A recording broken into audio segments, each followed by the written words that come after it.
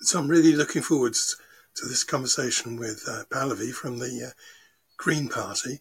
And we should point out this is part of our focus on political parties in a year in which we will almost certainly have a general election. The Green Party has been represented in Parliament by Caroline Lucas, who's been an outstanding voice for green causes, but she's standing down. So we want to be clear what the party stands for. I think it's really refreshing to come across people working in the political sphere who've had careers in the real world and are really bringing that knowledge from the real world into the roles that they're looking to influence policy around. Hi, I'm Naomi Murphy, and this is the Locked Up Living podcast, where we talk with a wide range of people about harsh aspects of institutional life. We also explore some of the ways to overcome them and to grow and develop. I'm David Jones. So join us every Wednesday morning, 6 o'clock UK time, for a fresh podcast. So today our guest is Dr. Pallavi Devulapalli. Pallavi is a Green Party councillor and the Green Party spokesperson on health. She's a first-generation immigrant from Hyderabad in India and works as a GP, and she's been involved in environmental activism since she came to the UK. Really delighted to get you on today, Pallavi, to have a conversation with you. Welcome. Thank you so much, Naomi and David. Really lovely to be here. Hello, Pallavi. Very nice to meet you. Thanks for coming along. So we've heard a lot about the toxic environment at Westminster over the last few years, actually, particularly in relation to women. Why on earth do you want to work there? That's a really good question.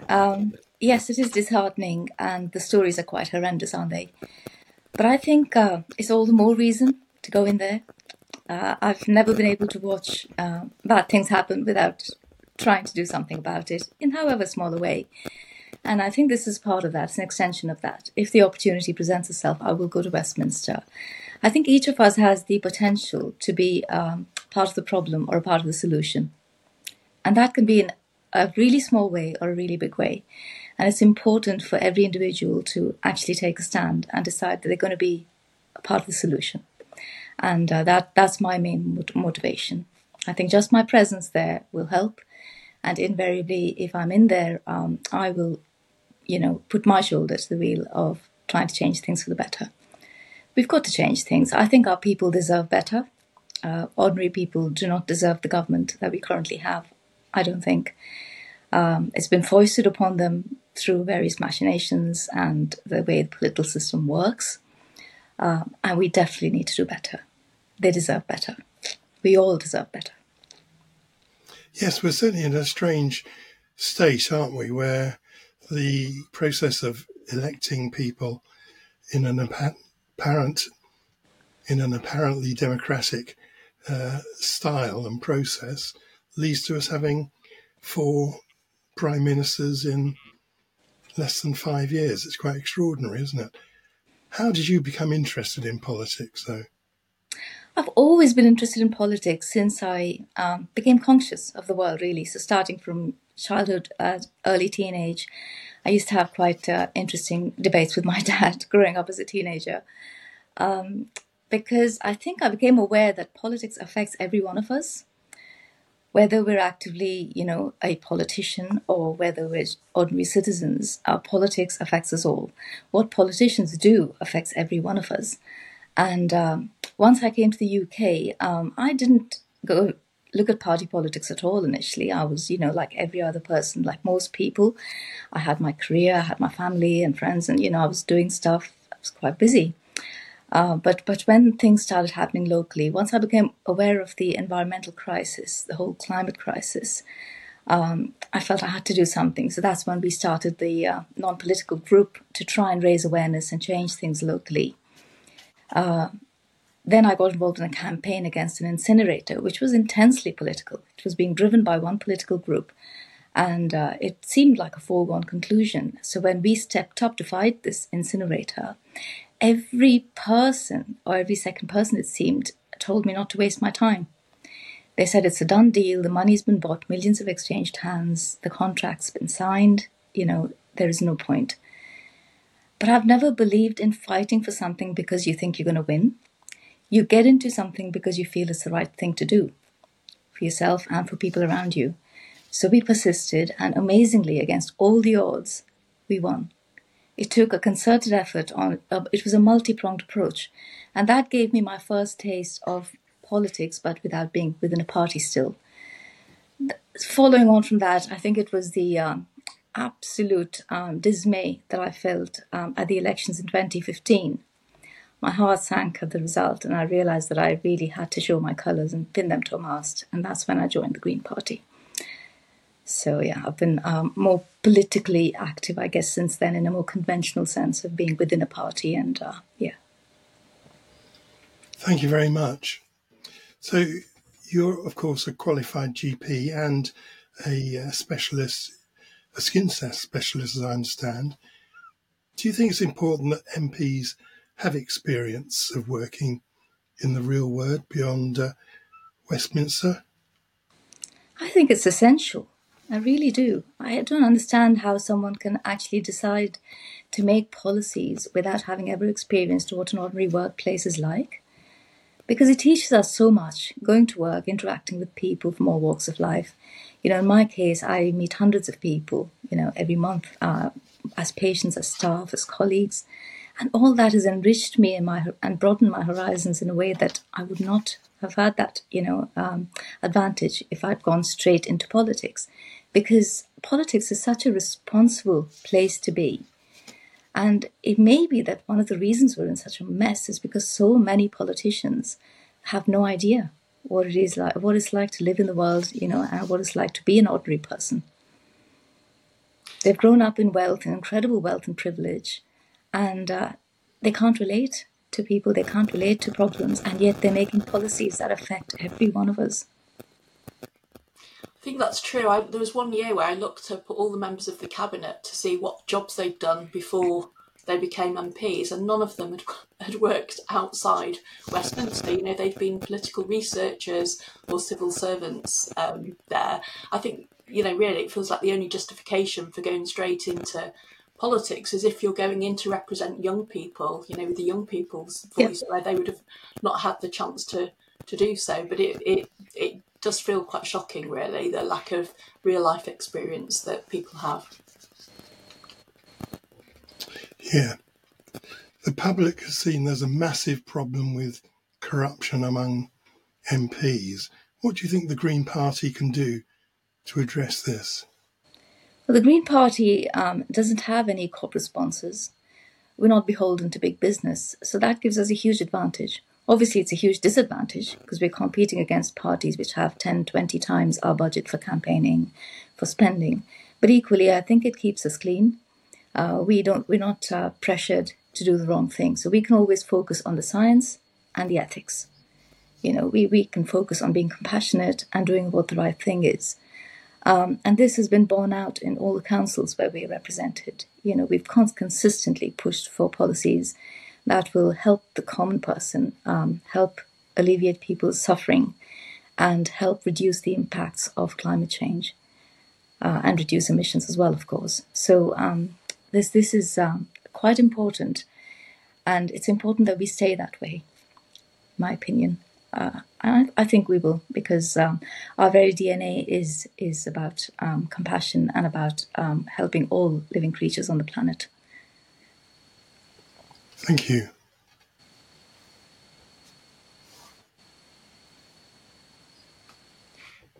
Everyone probably knows that the Green Party is committed to alleviation of environmental concerns, but how does this shape policies concerning seemingly unrelated areas? What's the underlying philosophy?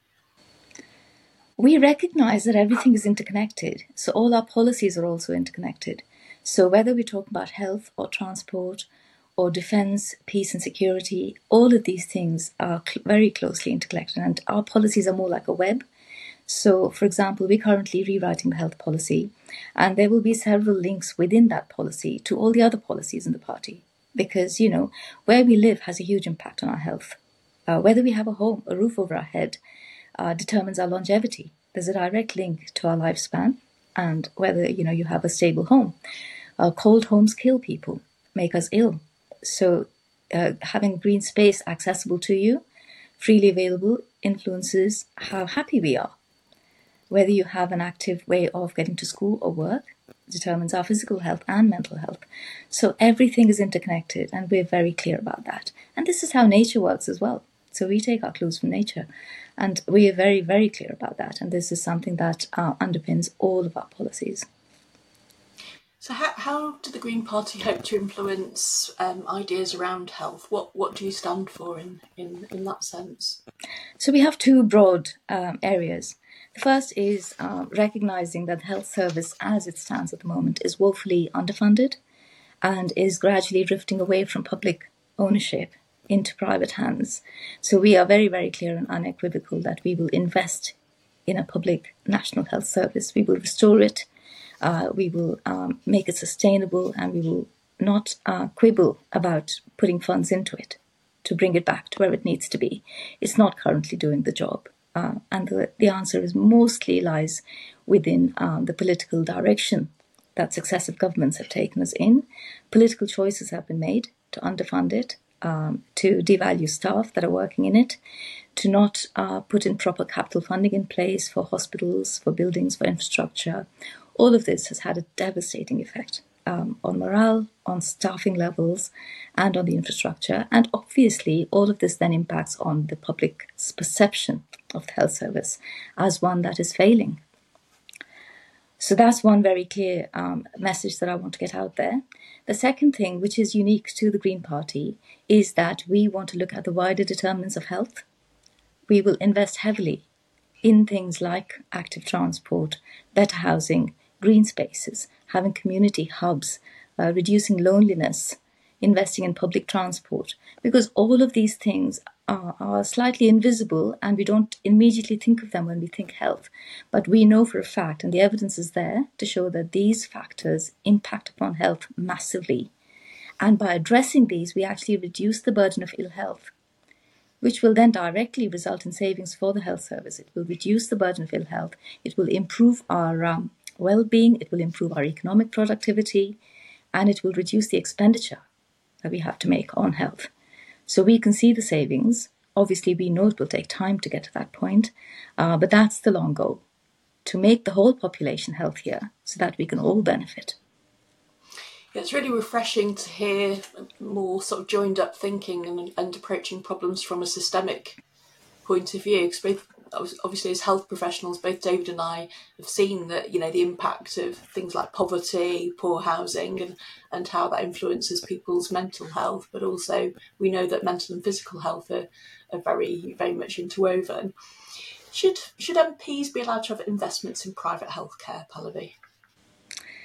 In my opinion, no. We have a fantastic publicly funded health service in the country, and there should be no reason for anyone to have private investments in private healthcare. But I think I'd like to draw a broader point. I don't think MPs should have second jobs. Full stop. I really don't. I don't think, especially, that they should be allowed to be directors of companies or do anything outside of Parliament. If they have a vocation and they want to do it part-time while remaining an MP in order to keep their registration alive, that's probably slightly different. But on the whole, an MP's job should be to do their job, because, goodness me, it really should take up all their time. Where do they find the time to do anything else? I don't understand. I genuinely don't. I'd much rather pay them more, There was an MP who says he's not going to stand again because the £120,000 that he's getting isn't enough. This is a Norfolk MP, you might have seen in the news. I'm thinking, actually, in a way, I respect the man for being open about it, because we have so many other people who are just taking their MP's drawings and carrying on with their other jobs, and not doing anything, of actually representing the people who've elected them. So we have a deeply flawed system in Parliament, and I'd like us to actually get away from that. Pay parliamentarians properly, pay MPs properly, so that they can actually devote themselves 100% to the job they've been elected to do. It's a very important job. It has implications for generations of people and for the whole world, actually, because don't forget, Britain is very influential on the world stage still. We're one of the biggest economies in the world. So we have a lot of clout, and with that comes a lot of responsibility. I'd really like us to take that seriously. Yeah, it's really disheartening, I think, when you see footage from Parliament and you see maybe 10 MPs sat there, and I wouldn't mind if those other MPs were all busy doing constituency work. Maybe there would be some kind of excuse for not being there during those debates, but you know full well that many of those people, it's because they're doing some other job at the same time. And yet it's a job that you can see it requires an awful lot. So, yeah, absolutely. And how many candidates do you hope to field in any forthcoming election? So Caroline Lucas is synonymous with the Green Party. Do you think your party is going to suffer with their decision to stand down? I think it has been a blow, I'll be honest, her decision to stand down. But I think we have enough talent in the party that will rise up and fill the space that she's vacating. And I have enormous sympathy for her. It can't have been easy being the sole Green MP for this long. The burden must have been enormous. And I fully respect her wishes to step away. The Green Party has become much more ambitious as time passes. And as we've seen electoral successes in councils up and down the country, we have more than 800 councillors now, right across the country. So it's not as if we're a niche party in one part of the country. And we are hoping to stand candidates in every single constituency for this election. So I think we'll achieve something close to that. We might not get 100%, but I think we'll not be too far off.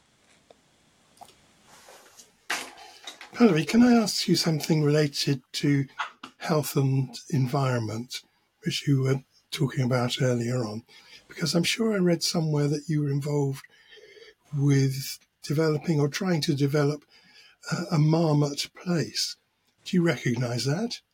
Yes, absolutely. So part, as I said, our health policy draws quite heavily on the work of Sir Michael Marmot and trying to reduce inequalities in population health, really. So that's very interesting. So, but moving on, obviously Naomi and I have been very interested in finding out what each party has to offer on cutting crime and making society a safer place altogether. What do you think you have to offer over and above more prison places? We're certainly not interested in more prison places. We think that's the wrong way to go. I think a lot of our work with the wider determinants of health will actually reduce crime anyway. So much crime is driven by poverty, desperation, and lack of opportunities across society. So improving that will definitely reduce crime. We also have a clear policy on making drugs available via controlled regulation. We want to stop this farce of drugs being illegal and yet widely used, widely available, and widely accepted actually right across society. All that it's doing is it's driving the entire drug industry into the hands of shady businesses which are not regulated, which are beyond the law, and which are terrorizing people and victimizing them. It's usually the poorest people and actually young teenagers, too many of them, getting caught in the web of oppression and tyranny. And we think that will go a long way to reducing crime in the country. We believe in rehabilitation and giving people a second chance. Obviously, there will always be people who need to be locked up, and we accept that. But the entire thrust will be on reducing the factors that drive crime, so that the criminals are not formed in the first place. I think there's another issue there again about hypocrisy and MPs, isn't there? Because weren't substances found in Westminster itself, so exactly about imposing policies on the rest of the population that might not be adhered to by the MPs themselves. Yeah, and universities are rife with drugs, so we need to stop kidding ourselves. We need to stop pretending that the problem doesn't exist or that it's somebody else's problem. It belongs to all of us, and we need to own it. It's terrifying to hear of young people taking substances of unknown quality, unknown potency, and then ending up in hospital. And the doctors are also slightly clueless because they don't know what's been given them. We'd much rather be, just accept acknowledge that this is what's happening, bring the problem to the surface, shine some light on it, make it safe. And we have enough evidence internationally that actually making drugs legally available in a controlled way doesn't increase their use or abuse, and vastly improves safety and reduces crime. Thank you. So moving on to immigration. What principles does the Green Party hold to? And do you have any more to offer than another 3-word slogan? Yes, definitely. For a start, with refugees, we're very clear that refugees are welcome in the country. We think it's inhumane, the entire rhetoric and spiel around the way refugees are referred to, the dehumanizing language that's used when they're spoken about. Refugees are people. Nobody leaves their country out of choice. They leave because they're desperate. They leave because they feel they have no choice. They're risking life and limb to get here because we have no legal routes. So we will have legal routes for refugees to come to this country. Greens will implement that. But even on a wider level, we actually would like to see a world where individuals are free to move around the world and live wherever they wish to. That's the ideal. It'd be lovely to get to a place like that. We realise that feels a bit utopian at the moment. And obviously there is a need still to have borders and control over borders. But bearing in mind, that's the long goal. In the short term, we will have immigration and we will treat immigrants fairly because we need them. The simple answer is we cannot manage without them. With the Conservative government's extreme rhetoric on immigration, we've seen that numbers have gone up, not down. Since Brexit, numbers have gone up, not down. The countries where the immigrants have come from might be different at the end of the day. But we have students from abroad who are propping up our universities because they pay such vastly higher fees. We have people propping up our health and care sectors, which are very close to my heart, my day-to-day work. We have doctors, nurses and care workers all propping up the health and care sectors, without which it would, very simply speaking, collapse overnight.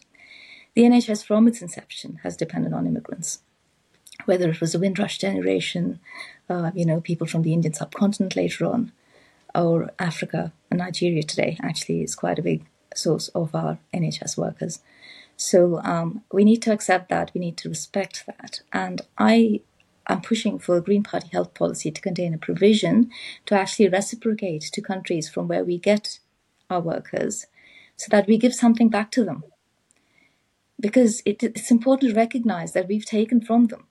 We've taken fully qualified doctors from poorer countries.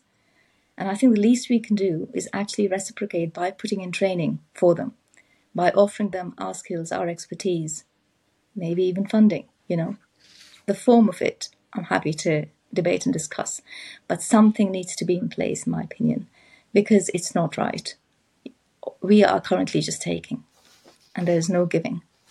Yeah, there's something deeply disturbing, isn't there, about hospitals, trusts going to poorer countries with the deliberate intention of recruiting staff to bring them across when you know full well that's then leeching that country dry of its healthcare workers.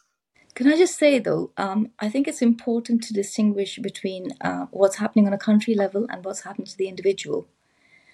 I would not want us to not allow people to migrate here to improve their own life chances and make themselves a better life.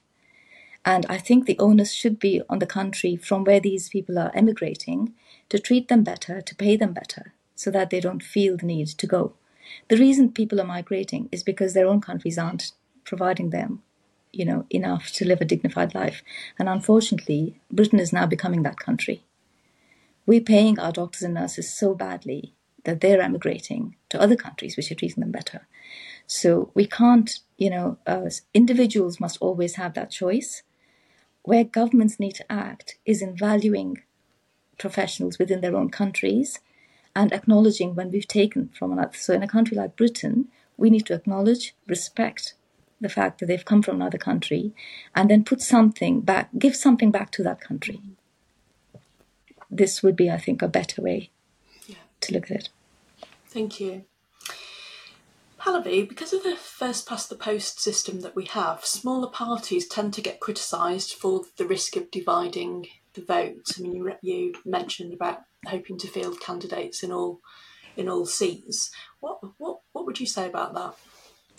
This is a debate as old as our electoral system, isn't it? This allegation, this accusation gets levelled at us at every election. Why don't you keep quiet and let the two biggies fight it out? I think the reasons are that, if we didn't speak up, I think the country would be in a worse position. The fact that we speak up and that we are gaining power means that the policies that we want to put in place are seeing the light of day. We need to have a bigger presence and we need to be open about it. I don't think we take votes away from anybody else. People who vote for the Green Party vote because they know that that's the government that they want to see in power. Too many people do not vote for Greens because of all these calculations that are bandied about. And that is a huge tragedy, in my opinion. Because if we saw the true numbers, we would be easily in double digits right across the country. And that's a huge percentage of the population. And whoever comes to power will be foolish then to ignore that 15-20% of the population that wants these policies in place. So that then puts pressure on them to enact those policies. And this is without even considering that actually if everyone did vote as per their heart, we might see more Green MPs. We will see more Green MPs. And that's got to be such a good thing, because every single Green in positions of power will then fight vigorously for these policies. We're not career politicians. We're in this party because we want to make a difference. So it's a good thing. I think it's important that we stand, and I think it's important that we take every opportunity to talk about our policies so that the public are aware that there is a choice, that they're not stuck with these slightly defeatist, cynical policies that are peddled about by the two big parties, that we can do better. We can do much, much better as a country. Thank you. We know politics and activism is challenging. You've also spent a long time working for the NHS. How do you keep yourself feeling nourished and buoyant and optimistic? I think my yoga helps a lot, actually. It sounds a bit simplistic, but I practice yoga and I find that it gives me a lot of strength. The second thing is, for me, work is a joy. Luckily, I'm one of these lucky, very lucky people. I love my job as a GP, and I love what I do within politics because it's things that I wholeheartedly believe in, so there's no conflict and it doesn't feel like work, so that helps as well. I think both these factors are great, but having said that, obviously there are times when I have to have some downtime, and I will sometimes just spend a day vacantly, not doing very much, very, very rarely, but that also helps, just letting myself have, the occasional downtime. But it's fascinating. I feel incredibly lucky, actually, to be able to do the things I'm doing. Thank you, Pallavi. It's been really lovely to meet you today. Thanks for giving us your time. Thank you. Thank you so much.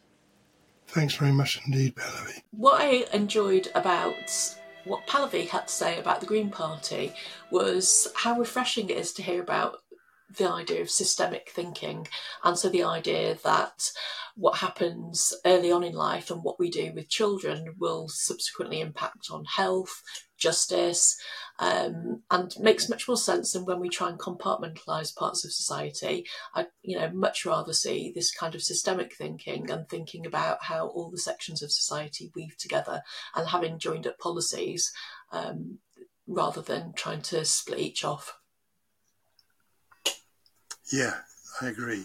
I really like that Pallavi was a clear advocate for her party and gave us a fascinating account of their policies without any bluster or humbug, which is what one gets so often from politicians. So, as I understand it, they believe that tackling the wider influences on health, such as poverty and lack of opportunity, will help to reduce crime.